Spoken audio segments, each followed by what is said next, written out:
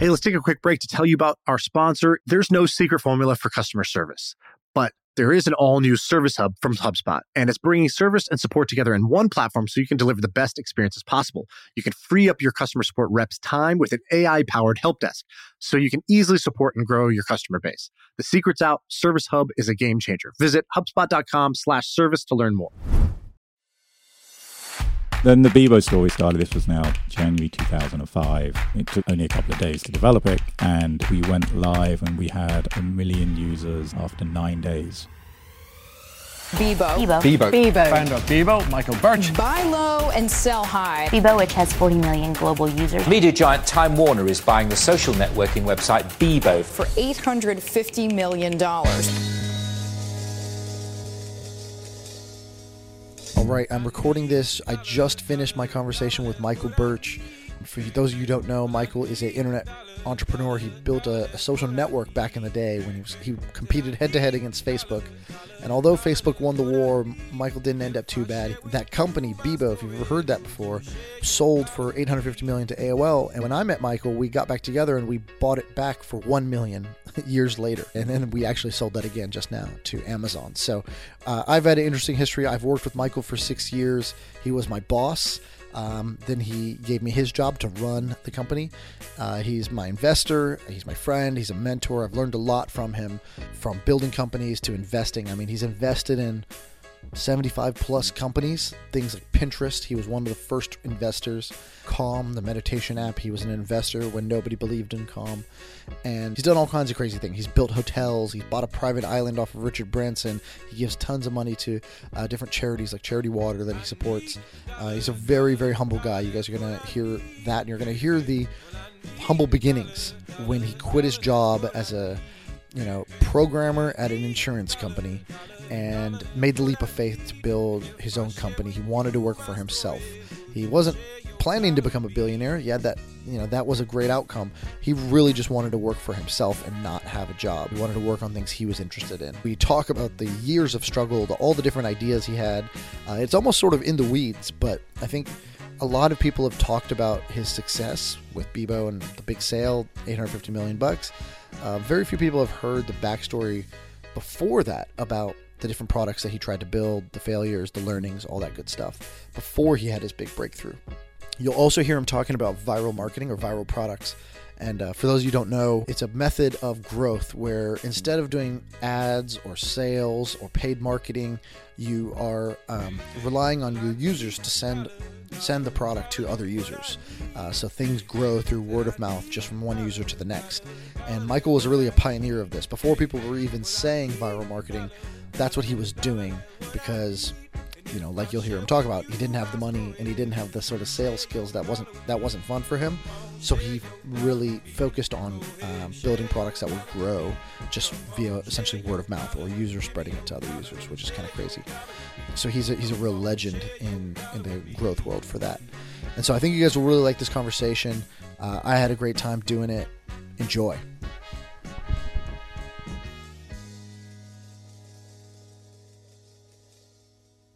Audience wants to know who are we sitting down with today, so just tell them a little bit about you. You're Michael, and Sure, I'm Michael Birch.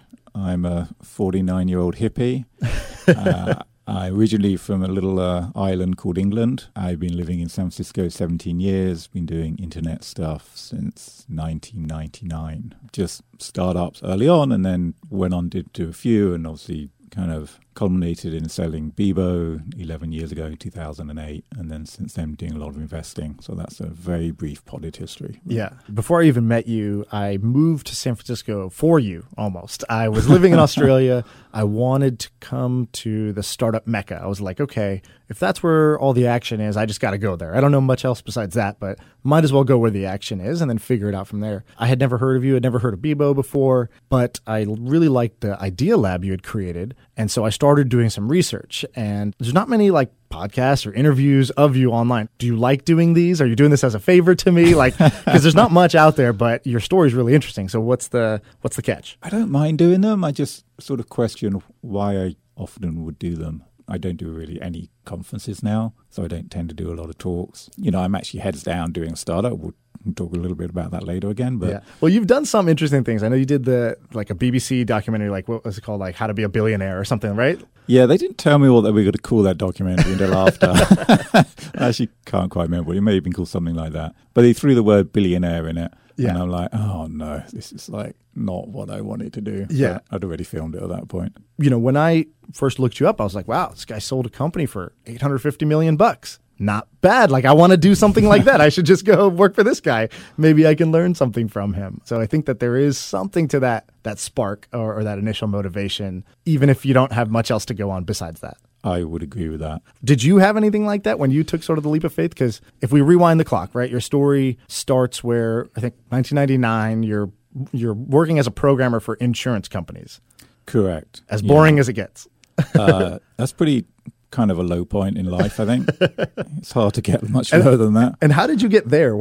How did you even get into that position? So originally I did a degree in physics at Imperial College in London, which I found quite a few people in Silicon Valley seem to do physics for some reason. But I had no interest in doing physics. Like, it's one of those subjects that unless you're the top, like 0.001%, it's probably not that interesting. You're doing boring experiments or something. And I definitely wasn't in that top, even 1%. But I got a good degree, and then I left college. At the time, there was kind of a mini recession in the UK, so the job market was hard. And my brother was working as a programmer at an insurance company. And he said, why don't you come do this? You'll love it. And I was like, Paul, he's fucking programming at a fucking insurance company. It doesn't get more boring than that. Right. It's like one boring thing on top of another boring thing. Yeah, it's like exponentially boring. And he said, no, trust me, you'll like it. And I was like, well, it's not like I have a lot of other offers, so I'll go in again and do the interview. And they had like a graduate intake scheme where they employed 10 people at a time and they trained you on the job. And so I was like, okay. So I actually wasn't one of the top 10, but one of the people didn't accept the job. So I was number 11. I was like the backup guy. Nice. And I got the job. And then I learned to program in COBOL, which is like pretty old school, right? Mainframe. It's the insurance company of programming languages. Yeah.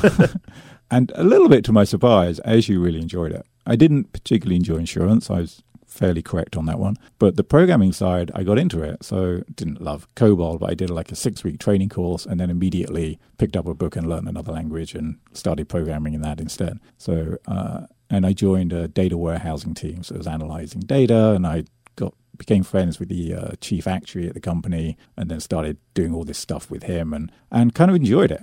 I actually got into it. So then found myself a programmer at an insurance company, somewhat enjoying work. Right. And so that sounds all good. Why switch? Why leave? Well, my father has always been an entrepreneur. What did he do? He was a botanist, so he did a degree in botany. Worked for a company in the UK called PBI, sort of rose to like number 2 in the company, but would never get the top job because the guy was not leaving, right, and was very still good. alive. I think he may still be alive. No, I think he wrote the world's best-selling non-fiction paperback books, like gardening expert books. So He was a hard guy to replace. He did that for a number of years and then left and started doing his own consultancy, but was always like coming up with new ideas and inventing ideas. And he did one as a new type of dental floss that was made out of a special type of rubber. So as you stretch the rubber, it would get thinner and thinner and go through very tight teeth and things like that. And so he took a few products to market. He never found that like one big thing. He never found like the retirement money. So he always continued working, doing the agriculture consulting and inventing. And he was working from home, and my bedroom was next to his office, and there was like an interconnecting door that was kind of didn't open, but I could kind of hear everything. And so I'd always listen to him on the phone, like coming up with the next idea and speaking to someone. And I actually found it quite intimidating, but at the same time, I kind of loved it. Yeah. Like I wanted to be able to do that. And so, I went through a fairly normal childhood, very middle class, suburban family. Again, a little bit dull. It sort of defines my early life, although I had a great childhood. And went to university and then got this job. And then I realized that it's very hard to be entrepreneurial in insurance, for sure. I mean, not that you can't do it, but it's not exactly the world of entrepreneurs, right? They're not dime a dozen. Whereas computers were clearly evolving and becoming more and more relevant, and the internet was like in its early days, not when it wasn't really around in any meaningful way when I started, but then as I kind of went on, it was becoming a real thing. And I thought, well, this is it. This is my chance to kind of do what my dad did and be an entrepreneur. And I don't even have to phone anyone up. I can just like learn a different language and start programming and build a website. And so was there like a specific day you remember that you're like, okay, this is my last day of doing this. I'm going to take the leap. Yeah, pretty much. There was a guy I left insurance for a little bit, worked for Mothercare, which is a retail chain in the UK doing data analysis. And there was a guy there building intranet stuff. And he was starting to show me HTML. And I was like, oh, this is cool. Yeah, the good stuff. Yeah. And so I started like reading some books and doing a bit of development. And then my wife, Sochi, got pregnant with our first child, who was born obviously 9 months later, Isabella. And it was maternity leave time. And she was going to like leave her job. And I was like, that's not fair. Why does she get to sit at home? And so I pretty much handed in my notice like at the same time that she gave her So you went the opposite way as most people. Most people are like, oh, I'm having my first child. I need security. Yeah. I need to provide. You're like, no, I want to be at home. I want to. That wasn't lost on me. Yeah. Or her, in fact. Yeah, I'm sure she loved that. Yeah. I mean, we're both from kind of these stable middle-class families, and we knew that it may not go well and we may run out of money. But we also knew we weren't going to be homeless. Right. And we knew worst case scenario, I mean, we talked about it, worst case scenario, we go and live with one of our parents, apply for another job, we'll get another job, we're young, and we'll start working again and go back to our kind of former life. But it sounds silly. We didn't feel we had anything to lose by doing this. So was it like a negotiation? Like, all right, give me X amount of time. I'm going to see if I can make something work. Yeah, I said 3 months. Oh, 3 months. That's it? I recommend not saying that. So you asked for 3 months. How long did it actually take? It took 3 years. And so were you just rolling, being like, I'm just 3 more months away? Or what happened? Pretty much, okay. Yeah. It's like waiting for a bus. You're like, we're 3 months in. It's obviously going to happen soon.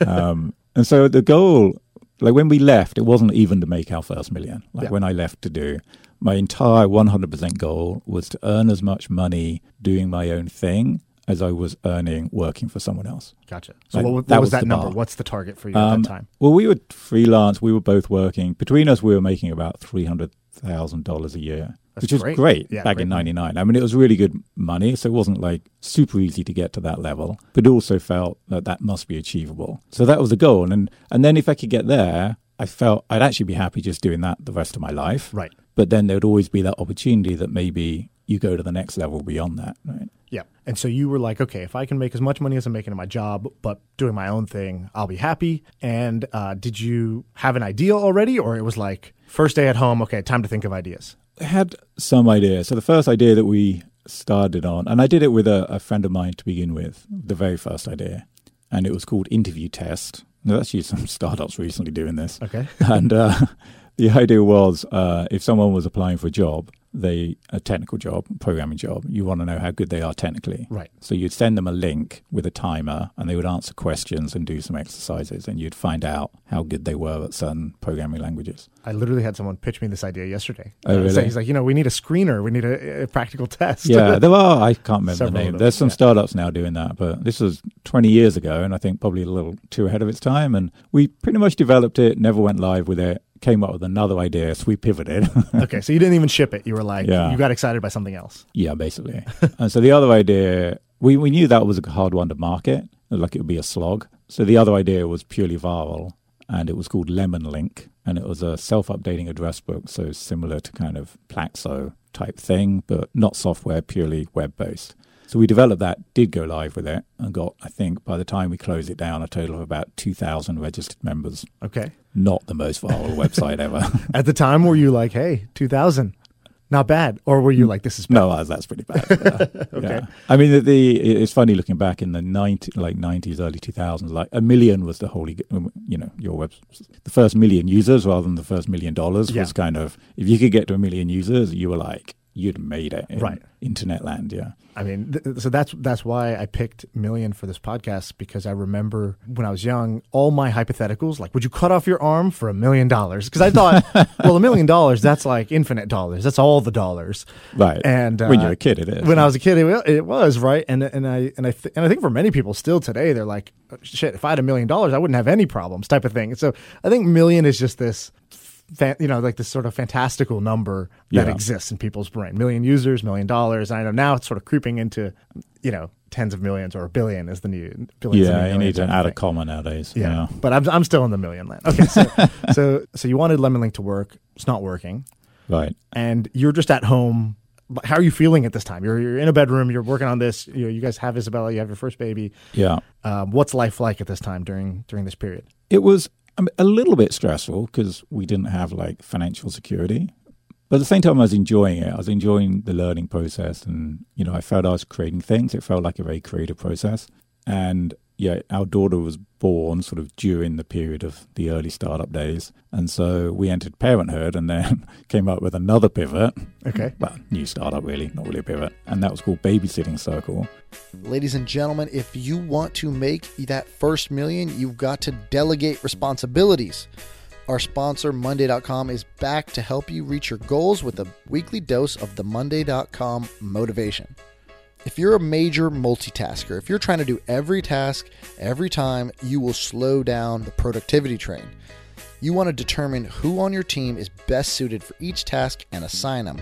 Visit monday.com/pod/million and you get 10% off to see how their color-coded platform helps you assign tasks, increase your workflow, manage workloads, and get one step closer to getting that money. Monday.com. That's who we use to organize things for the podcast. Highly recommend checking it out.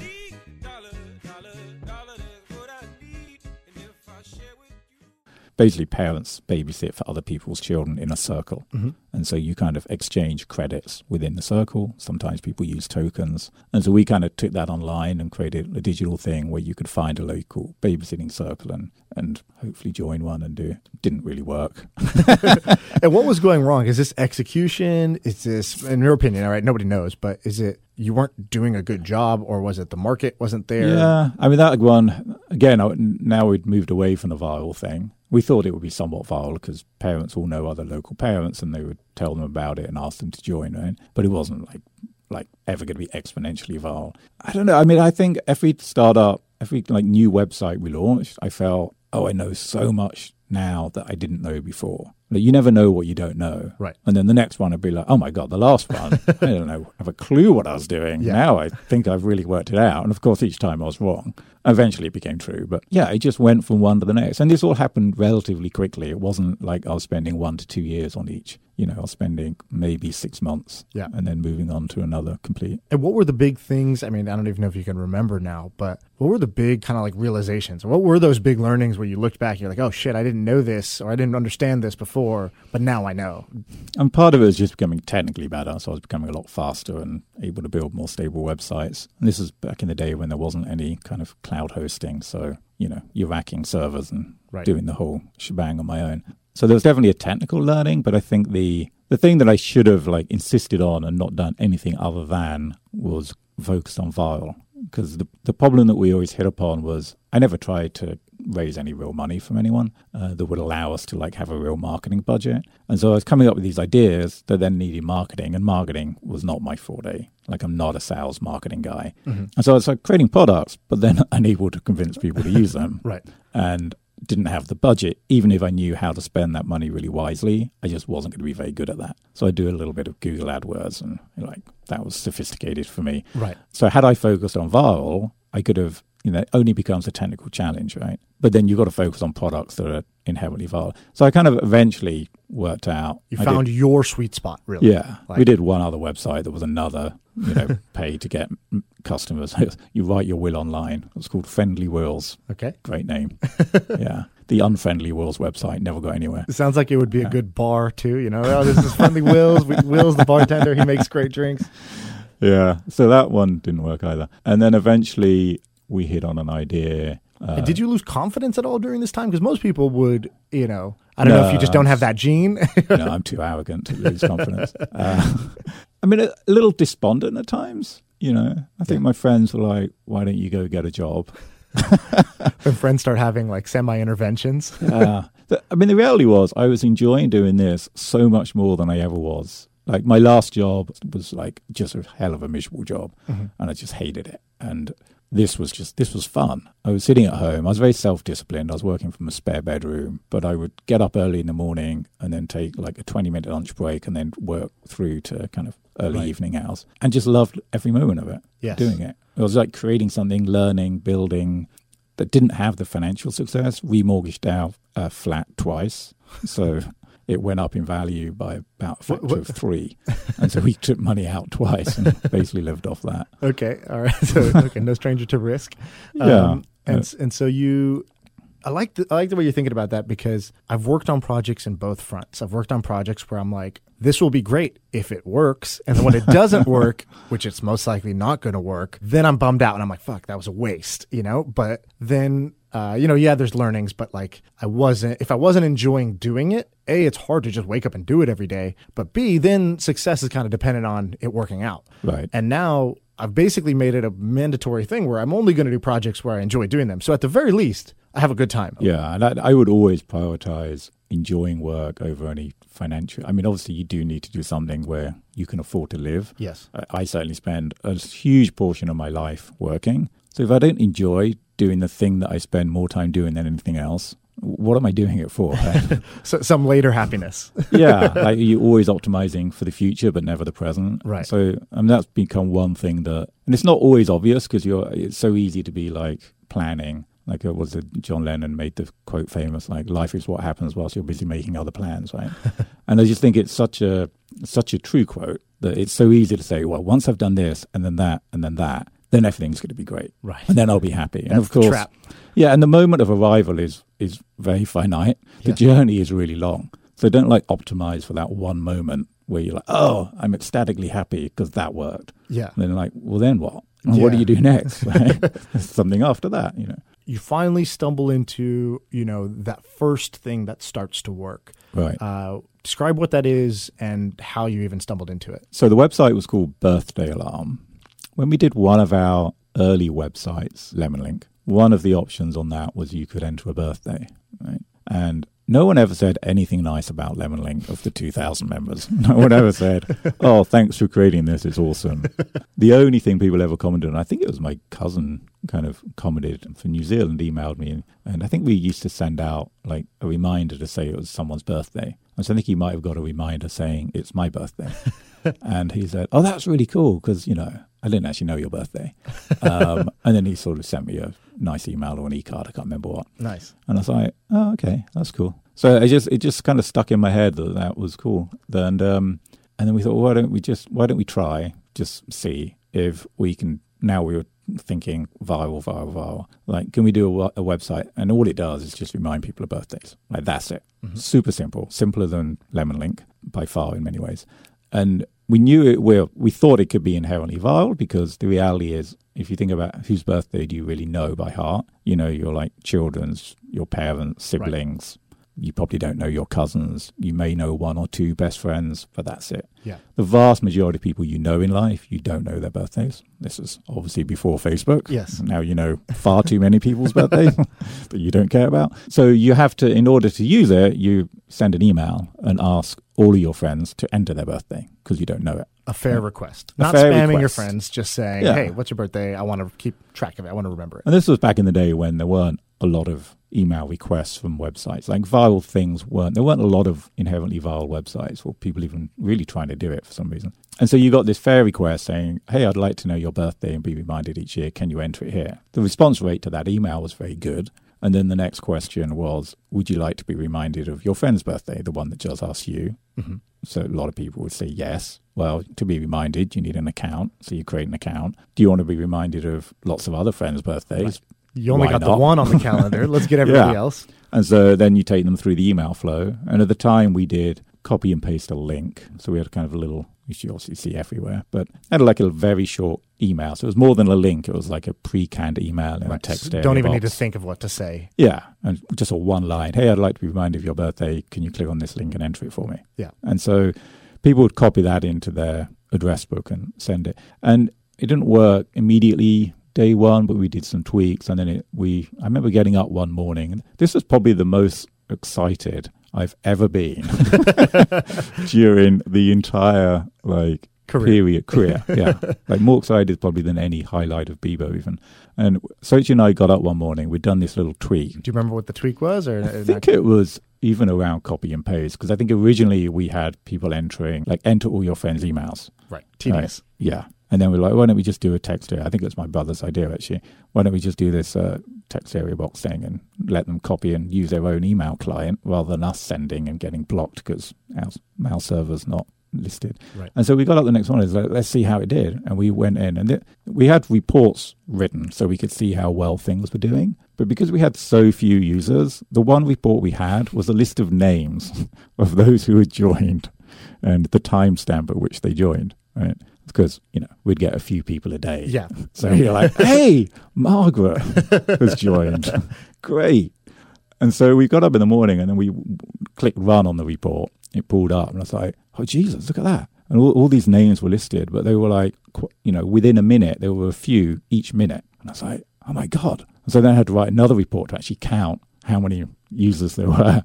I think overnight we'd got a good few hundred users. And even then it was kind of ramping up. And so we sort of jumped up and down and did a little dance in the office come bedroom and kind of celebrated. I was like, we've done it, that's it. 300 users, not going to be great. But then we thought, this is ramping up. We could get bigger and bigger.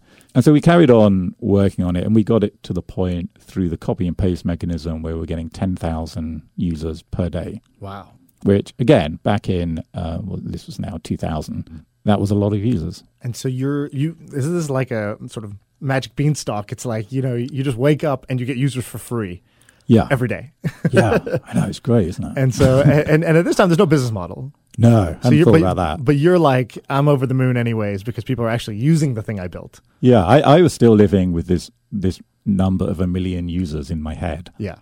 So if you're getting 10,000 a day, we need 100 days, and we're going to get to that million, right? So we just have to wait a few months and not screw it up, and we'll get there. And so what happens from there? Well, we still weren't making any money, but we were in England at the time, and we moved to the US April 22nd of 2002. So we'd been doing Birthday Alarm for a while then, and we had accumulated a few million users. And we were just doing through, I think it was Tribal Fusion ad network. We were just putting ads on the pages. But it's not the sort of website where you come back to every day. Yeah. So we were sending a significant number of reminders. And we'd started doing some greeting cards. We thought, well, what's the one thing you're going to do if it's someone's birthday? You want to wish them happy birthday, so send them a card. So we thought we'll use the viral mechanics of birthday reminders to grow, and we'll use the greeting cards to one day monetize in a more meaningful way than we could for ads. And so from the ads at that point, we were doing $10,000 a month in revenue. And that was, to pay for our living costs, the server costs, all the business costs and everything. So we were living on sort of in a very conservative manner, and we were just about breaking even on 10,000 a month. So we hadn't reached the point where we were used to earn, but we'd reached a point of kind of financial independence, as it were. Right. But not living as well as we used to. But it still felt like a win. It felt like a win. It felt like a meaningful milestone. Yeah. Right. And so we moved to the US. We had 2 servers. And you moved because for work reasons or just life reasons? You just wanted to live here? Sochi's from the East Bay, so San Francisco. You want to be with your family. Yeah, we always agreed we'd move between countries. We both wanted to experience living in each other's country. Yeah. And so the time had come. We're like, well, there's no reason that we can't move. And you thought, Silicon Valley, maybe not the worst place to do a website. Yeah. So. And were you talking to other entrepreneurs, internet people at this time? Were you learning from them? Were you nobody knew about Birthday Alarm? Nobody's getting press? I thought I'd proven nothing. I was not worthy of meeting other people that did internet stuff. Okay. So it was literally myself. And Sochi was also a programmer, got a job at that same insurance company. So she was helping me on some of the programming as well. So both of us were doing programming in the early days. And she was doing it between children. We had another child born in the UK before we moved. But yeah, we just made the switch. So I packed one of our 2 servers in a suitcase, checked it in, flew it to San Francisco, went and racked it. Who needs the cloud? Yeah, I know. Pack your server, check it in. Racked it in a colo. I think we were down, synchronized the databases. I think we were down for like 2 minutes whilst I flipped over from the UK to the US hosting. Probably violated all sorts of data Right. Thousands of protection birthdays things. lost. Yeah. Anyway, we made that jump, and now we're in Silicon Valley, still not meeting anyone who worked in the internet space. And so where did things start to turn, where you go from sort of the 10,000 a month to, I believe you got to like 10,000 a day? What was that jump? How did you sort of ramp it up? Because Birthday Alarm, the user base grew from, 0 to, I don't know, where is that now? It's 50 million more? Now, I think we still actually own Birthday Alarm. I think since its inception, it's probably registered about 200 million users, but Incredible. over a very long period now, Right. 20 years pretty much. Yeah. Yeah, we're coming up for our 20th birthday. So it's a long time. Obviously, a lot of those are not active. We still hadn't made the million, so we haven't got to that part. We can end the podcast when we get there. We were doing it. We were still making 10,000 a month. We were living in Walnut Creek in the East Bay, rented an office, like a tiny office, where we could both just about fit 2 desks. We were sharing it with 2 lawyers. Well, a bigger office with 2 lawyers and an accountant. One of the lawyers shouted on the phone a lot, which was always entertaining. He was a litigation lawyer. And so we were there, still not meeting anyone. And then a friend of mine emailed me a link, a guy called Morgan Souden, still a good friend today, emailed me a link of Friendster and said, check this out. And so I clicked on the link. I was like, oh my God, that's amazing. This is really, really cool. And was just kind of immediately enthralled by it. So thought, okay. So like 2 minutes later, I was like copying the Birthday Alarm code base.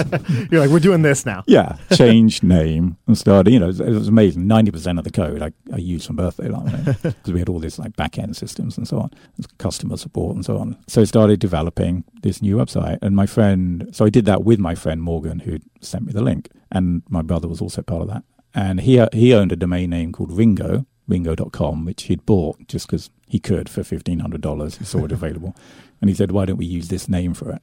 And so I think about 2 weeks later, we launched Ringo.com as a direct competitor to Friendster. So it was an early social network. And kind of applied everything we'd learned on viral marketing to that point. Mm-hmm. And I think by the time we sold it, we had about 400,000 users. But we started selling it 3 months after launching the day that he sent me that link.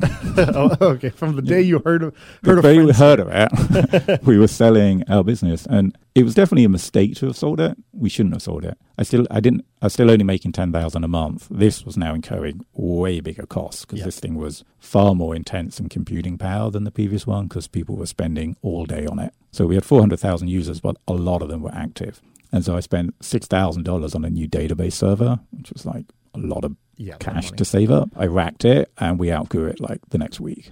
And I was like, fuck, I can't do this. And of course, I should have gone and raised money. Right. But that wasn't even a consideration for you at the time. Didn't really think about it, Didn't even speak to a VC, didn't pick up the phone. Right. And then Sochi and I went to our first ever like internet networking event that we'd ever been to. And the founder of Friendster, Jonathan Abrams, was there on a panel talking about social networking, of course. And we were at this event and we were just listening. And then we spoke to a couple of people and they said, we're doing this thing, Ringo. And then 2 people that night said, we want to buy Ringo. Okay. Yeah. So one was iVillage and the other was a company, Tickle. Yep. It wasn't like a formal offer, but it's like, we'd love to talk to you about this. Yeah. So I had some follow-up meetings with them, ended up meeting the founders at Tickle and ended up selling it to them. And it took about 3 months to close the sale. So it took as long to close the sale as it did start the company, to build the entire business, if you can call it a business. And we were making a tiny bit of money from advertising, but not. And how did you guys negotiate the price? Did you just have a number in mind, or did they make an offer? They made an offer, yeah. It was mostly stock with some cash. So I think we sold it for very little. Again, still haven't got to the $1 million bit. Right. We sold it for, I think, in consideration at the time, I think it was around $700,000. Okay. And at the time, to give some perspective, so Friendster had just reached that holy grail of 1 million users, and we were at 400,000. Mm-hmm. So we were the second biggest social network in the world with 400,000 users. Right. And Friendster had been valued at, I think, 50 million, and we sold it for like peanuts, really. Right. Yeah, so I totally should have gone and raised money. Yeah. And got some help on scaling it and some money. But we sold it. It ended up, the Tickle then sold later, so it ended up being worth $2 million because the Tickle stock went up in value. And this whole time, Birthday Alarm's still kicking off money. Yeah. And so I went to work. As part of the condition of the sale, I had to work with them for a while. I can't remember, it was 3 or 6 months that I would work for Tickle. But I kept Birthday Alarm. They didn't buy Birthday Alarm. And whilst I was at Tickle, suddenly I was now meeting other engineers, other people, other entrepreneurs, right? And they were doing something which no one else was doing, which was doing the address book importing, scraping. And so there was no APIs for like Hotmail and Yahoo. Gmail was around then, but very small. So the two big ones were Hotmail and Yahoo. Right. So instead of copy paste this and send the email on your own, you say connect to Hotmail. Yeah. And it says import your address book. Here's all your email contacts, push send. Yeah. And so they were doing it. Tickle did they were called eMode and renamed as Tickle at the time that they bought us. But they were doing these online quizzes. And so they had a famous one, which was like, what type of dog are you? That went super viral. Tens of millions of users. What type of dog are you? I can't remember. I don't believe in that crap. They were doing this thing, and the funny thing was, it wasn't really working for them. Like, they put it live, and it didn't really move the needle for them. And I don't really know why, but I thought it was very clever. And I hadn't seen anyone else doing it. So I think they were the first people to do it. So I went home one weekend, because I was still working for them, and I was like, I'm going to put that live on Birthday Alarm. So I worked the weekend, put it live Sunday night, and then looked at the data like 24 hours later, and we'd added 100,000 new members. So we were still adding 10,000 a day. And then 24 hours later, we just added 100,000 members. And I was sort of ecstatic and thought, this is amazing. But then I also thought, they're obviously going to cut me off, because I don't think they had anything in their terms of use against it, but like all they had to do was block my IP address, because it's all coming from one server, and I'm not going to be able to do it. Or they're going to send me a cease and desist, right? And so I went live with Hotmail and Yahoo, and then it just carried on working. And so the next day we added 150,000. I think it peaked at just under 200,000, but it stayed there. It stayed at 150,000 for an entire year. It didn't drop. Every day you're like, today's the day. Yeah, they're going to cut this off. And then every now and then it would actually stop working because they changed their code. Right. Also, we're not doing it through an API. So I'd have to like log in, look at their HTML, work out how to delineate the different contacts, and then it's like, oh, now I fix it. So I probably fixed it like a dozen times where it broke because they'd changed something. But every time my heart would sink and go, they've blocked me. Yeah. I was like, oh no, they haven't. They just changed something. And so that was definitely like the turning point where we knew we'd be successful. And then during that period where I was working at Tickle, I went live. We'd done greeting cards on the website, and I was like, we need to start charging for greeting cards. So we added a subscription, was $13.95 for an annual subscription, all you can send greeting cards.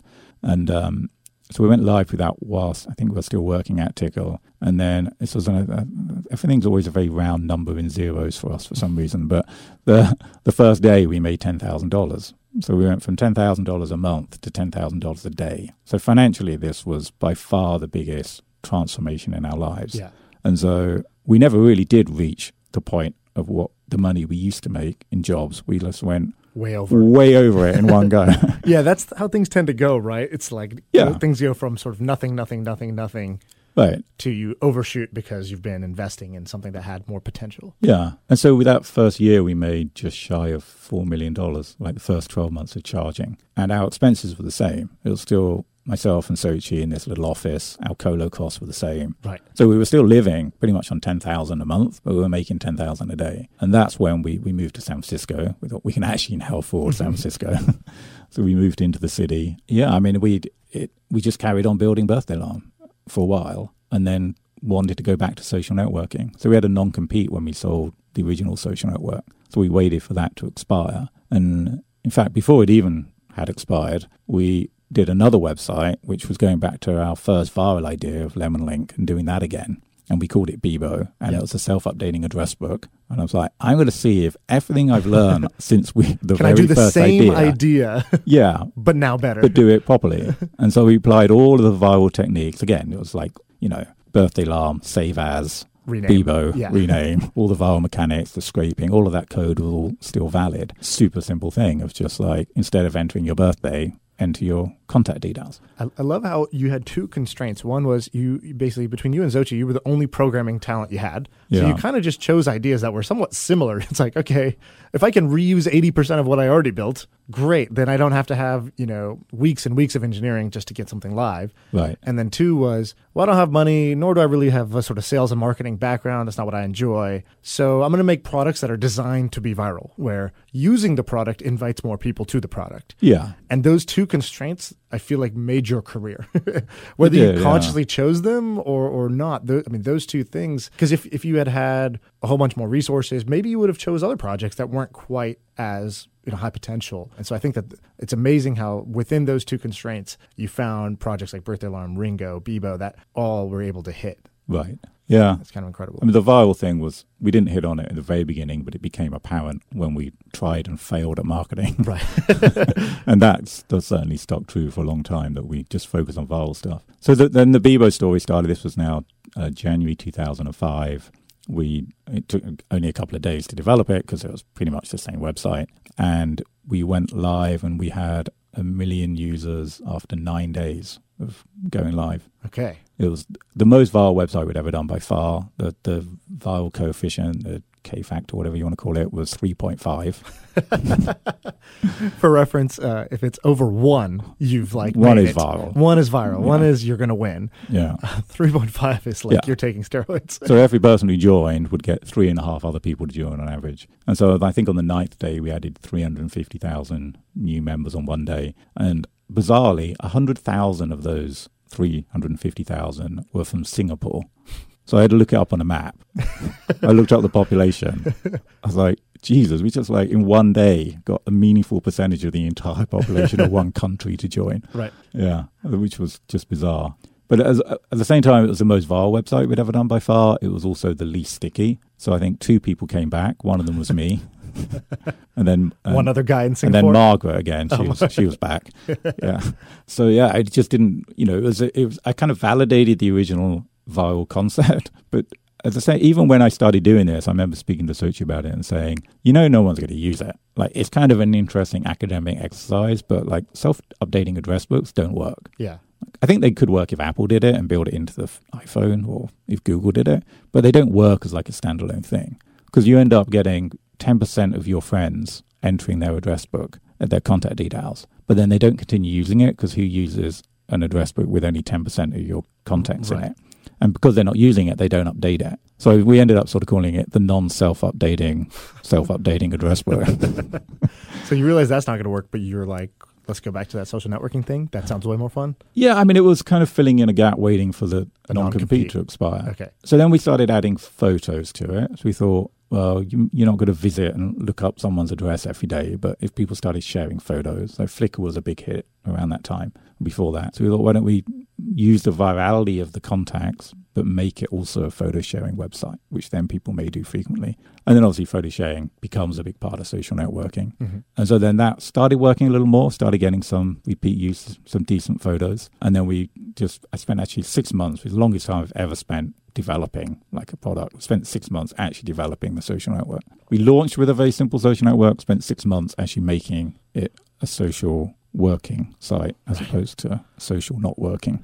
Yeah, it took 6 months for us to go from no engagement to really high engagement. And so paint a picture in people's minds. So Bebo at this time, is it like what we see kind of roughly with Facebook today, or MySpace, for those who remember that, or was there some core difference? If you think of early Friendster and even early Facebook, it was kind of about profiles, and it was about posting on other people's pages, but you would post in different widgets or different boxes. So there'd be a comment section, or you could, take. We had quizzes you could take. So you would sort of engage on someone's page. There wasn't the concept of a news feed. So Facebook at the time didn't have the newsfeed concept, early Bebo days. What we did do was we did a newsfeed, but as an email. So we'd send a daily email. We called it the changes email because, who doesn't like Sting? And so we'd send a daily email. We'd do all that. So that was a way of kind of pulling people back so they could see everything that had happened. But I don't know why we didn't make that dynamic. I think we just thought that would be really hard to do because it was hard work creating this email in batch and working out all the differences. But we should have sat down and worked out how to do the actual newsfeed idea. Yeah. But it wasn't dissimilar. And what was you've been asked this a million times, but why did Facebook win? Because you had a great sale, but Bebo, the product, didn't necessarily sort of become the de facto social networking site. So I think there's a few reasons. We started a year. So when we did our original web social network Ringo, we were probably 6 months before Facebook went live. So we were definitely very early. When we launched Bebo, we were a year after Facebook. So we were always in catch-up mode. They had considerably more funding. We did one round and raised $15 million. They had considerably more funding. They were probably 10 times the engineers. We were always in catch-up. It's not like we had the lead and then they overtook us. But I do think they made some decisions that we didn't make early on, which kind of paid dividends. They insisted on real identities, and we didn't. We were more we were trying to be the kind of self-expression of MySpace, but with kind of product quality of Facebook and engineering of Facebook. That's where we were trying to kind of position it. Mm-hmm. And we thought that the middle ground would be the winning ground. Right. But everyone started entering silly names. And then they'd enter names which had like hearts in it, and then it was just all symbols for their name. And so you try to find a friend, you couldn't remember what ridiculous combination of characters each friend had chosen to use for themselves, and then you couldn't search because I can't type heart in the search box, right? Not very easily anyway. And so I think that was one thing. We took off with a teenage demographic early on.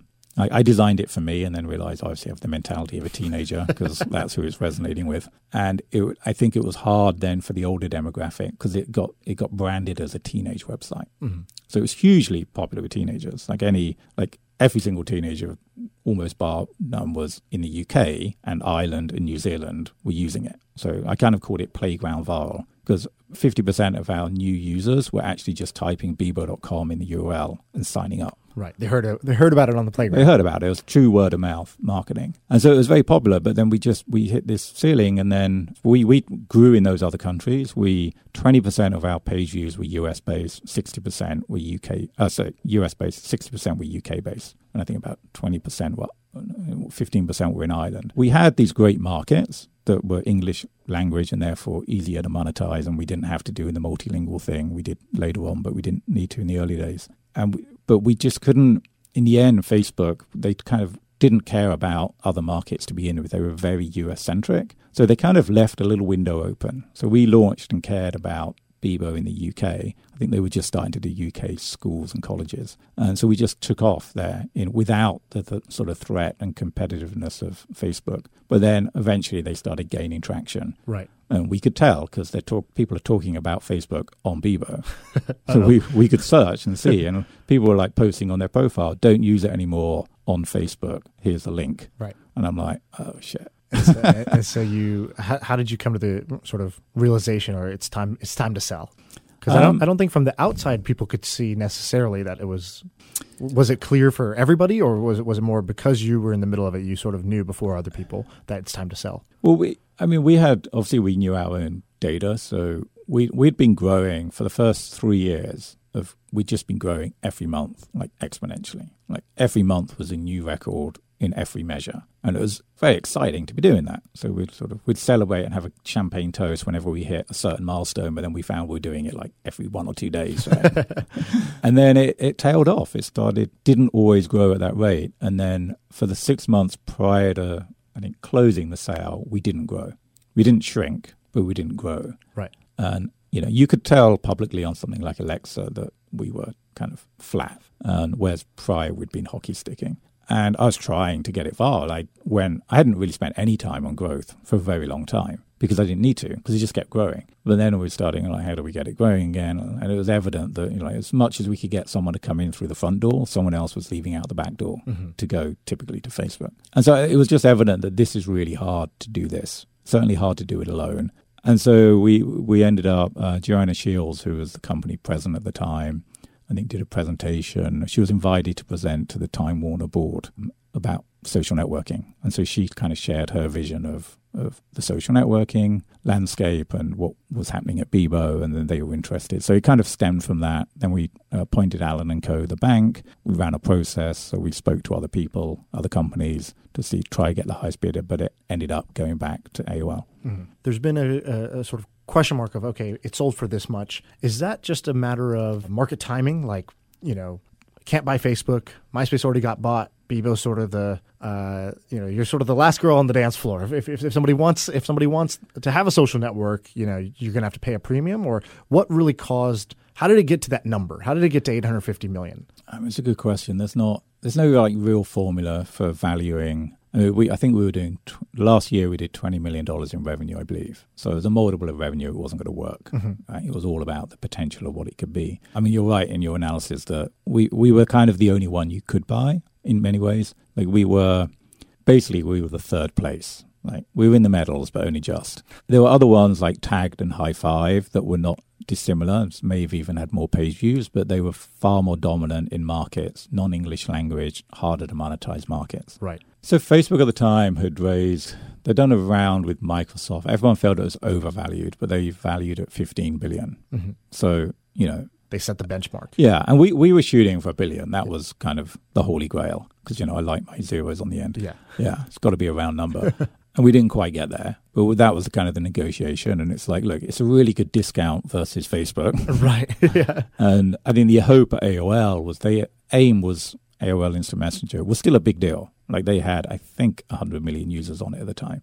Like it was one of the big IMs. So the vision that they had was merge AIM and Bebo and then 1 + 1 = 3. Yeah, that was the hope. Yeah. But of course, people already had their social network, so they didn't want this other thing forced on. So the reality wasn't entirely flawed as an idea, but the reality was it didn't really turn out that way. Yeah. I see. What's it like waking up that day when it finally closes and you hit refresh on your bank account and you see $700 million there? Like what was that like? What was the emotion like? And you surprised me with your answer. I can't remember what I said to you about that, man. Well, just like, I mean, even now, like just thinking back, what was that like? It wasn't even a single moment of like, hallelujah, we've done it. There was kind of this relief that we'd got through what is quite a stressful process of a sales cycle, like which goes on for, I think, around 6 months in our case. We were also unemployed the day of closing. Sochi and I were the only two people not offered a job by AOL. Right. And so we were like, okay, what do we do?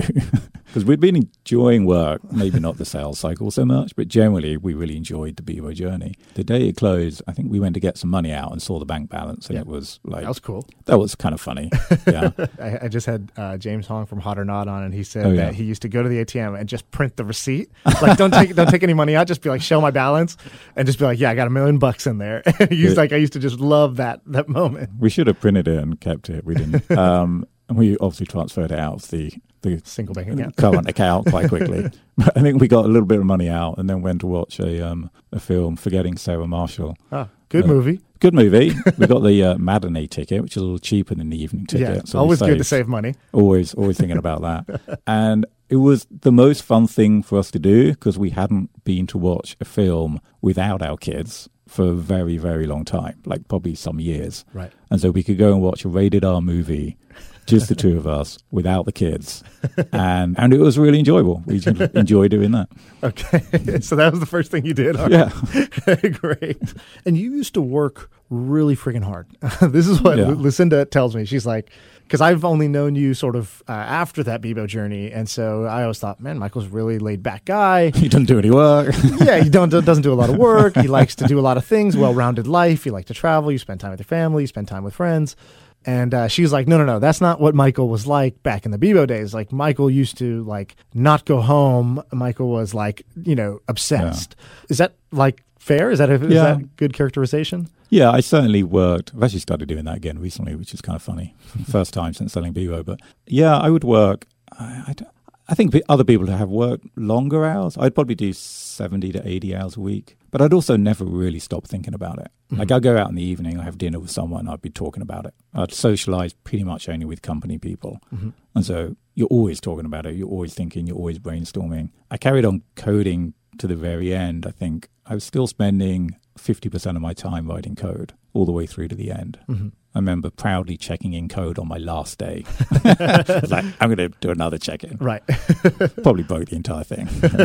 And I enjoyed that coding part. My favorite part of it was being in the engineering team. And so we had an open plan office and I sat, basically in the middle of all the engineers. And as engineering product. That was kind of my passion in building the business. Right. When this podcast comes out, there's going to be people out there who listen and they say, man, Michael seems like a great guy. I loved your story. And they're going to want to reach out to you and all that stuff. And I always give guests, an option. One, you can shout out a Twitter or some way that people can reach you if you want to be reached. So that's one option for you. And then the second thing is I ask, what type of people do you want reaching out? Because obviously it's no fun when everybody just goes and asks you for something. So, hey, invest in my company or that sort of thing. But some people who are full-time investors love that. They're like, hey, send me all your projects. I want deal flow. Is there a type of person that you like being reached out to by, that you actually enjoy when they reach out to you and you're saying, yeah, really talented engineers okay, who want to come and work with me. Okay. and pretty much the only person right now. And why would a really talented engineer want to come work with you? They have many options on the table. What's the pitch for them? Well, we're working on sort of getting the band back together, employing some of the former best Bebo engineers and close friends that I've worked with technically in the past. So we're doing hospitality software. We opened a private members club in San Francisco called The Battery 5 years ago. It's kind of the biggest project I've undertaken since selling Bebo. That was time consuming. And we realized that hospitality software sucks, so started writing our own software. So I started doing that 6 years ago, and I wrote the code myself to begin with prior to opening and a little bit after, and then got a co-founder and sort of trundled along for a few years. And then this year decided that we're really going to go for it and build this out and sell it to other private clubs and hotels. And so it's just trying to build a super engineering product-centric business that's doing a very, very ambitious project, because we're writing all of the software, like not just things like point of sales and dining reservations, but membership and events and finance systems. And it's a little bit ridiculous, the scope of what we've taken on. But the problem with hospitality software is most businesses use like 5, 6, 7 pieces of software, and they try to integrate them and they don't really work. Right. So the only solution is one system. I think it's the only way solution to do amazing things. Because once you own the entire code stack, the entire code base, you can implement features which are then cross systems. And so you get these kind of magic moments, as we call them internally, where there's kind of the aha moment of like, how the hell did that happen? What's an example of one of those? So the point of sale system will be integrated with the membership database and knows when people have checked in at the front door. We have we're developing an app for members, which is very community centric, but then it allows, once we've installed the app, to know through beacons around the club where they are. So we know where members are, not in a kind of stalky way, but if they walk up to the bar, we know who just walked up to the bar. And there can be iPads behind the bar saying who's at the bar. The POS knows who's near the bar. So when you go to open a tab, so now you don't have to ask who they are, their membership number. Right. You greet them by name. You know what they normally drink. They don't have to take out their credit card and forget the credit card at the bar. It's all just paid. You just walk away. 70% of the time they drink Guinness. So you're like, would you like a Guinness, Michael? And then at the end they walk away, and then they kind of Uber-style payments. When they leave the club, we know when they've left the club then. And then they get an email saying, here's an email receipt of the money you spent, and we've charged their card. So it's just kind of like these seamless, beautiful moments that you can have as they kind of progress through the club. Love it. And how does one of those engineers reach out to you? What's the best way? Probably Facebook. Facebook. Yeah. Okay. Michael Birch. Yeah. I love it. Anything else you want to leave us with? Any other words of wisdom? Any other things you want to say on the podcast before we sign off here? Optimize for fulfillment. Mm-hmm. Well, when you say optimize for fulfillment, to me that means, maybe by default people are optimizing for something else. So what do you think people are optimizing for, if not fulfillment? I think often financial success. And so where's a situation where you are like, I'm not optimizing for financial success here, I'm optimizing for fulfillment? I think when I first started on the journey, the goal was never about money. So I left my job because I thought I would enjoy this. I didn't like reporting to people, and I didn't like to develop crappy systems that I didn't care about and had no passion for. So I think, that very first step was entirely doing that. Mm-hmm. And, to begin with, it certainly was a sacrifice, because I went from making good money to making zero money. So, there was definitely a compromise in that. Well, you heard it here, folks. Quit your job. Yeah, everyone should quit their job. That's what we will leave you with. Mainly our president.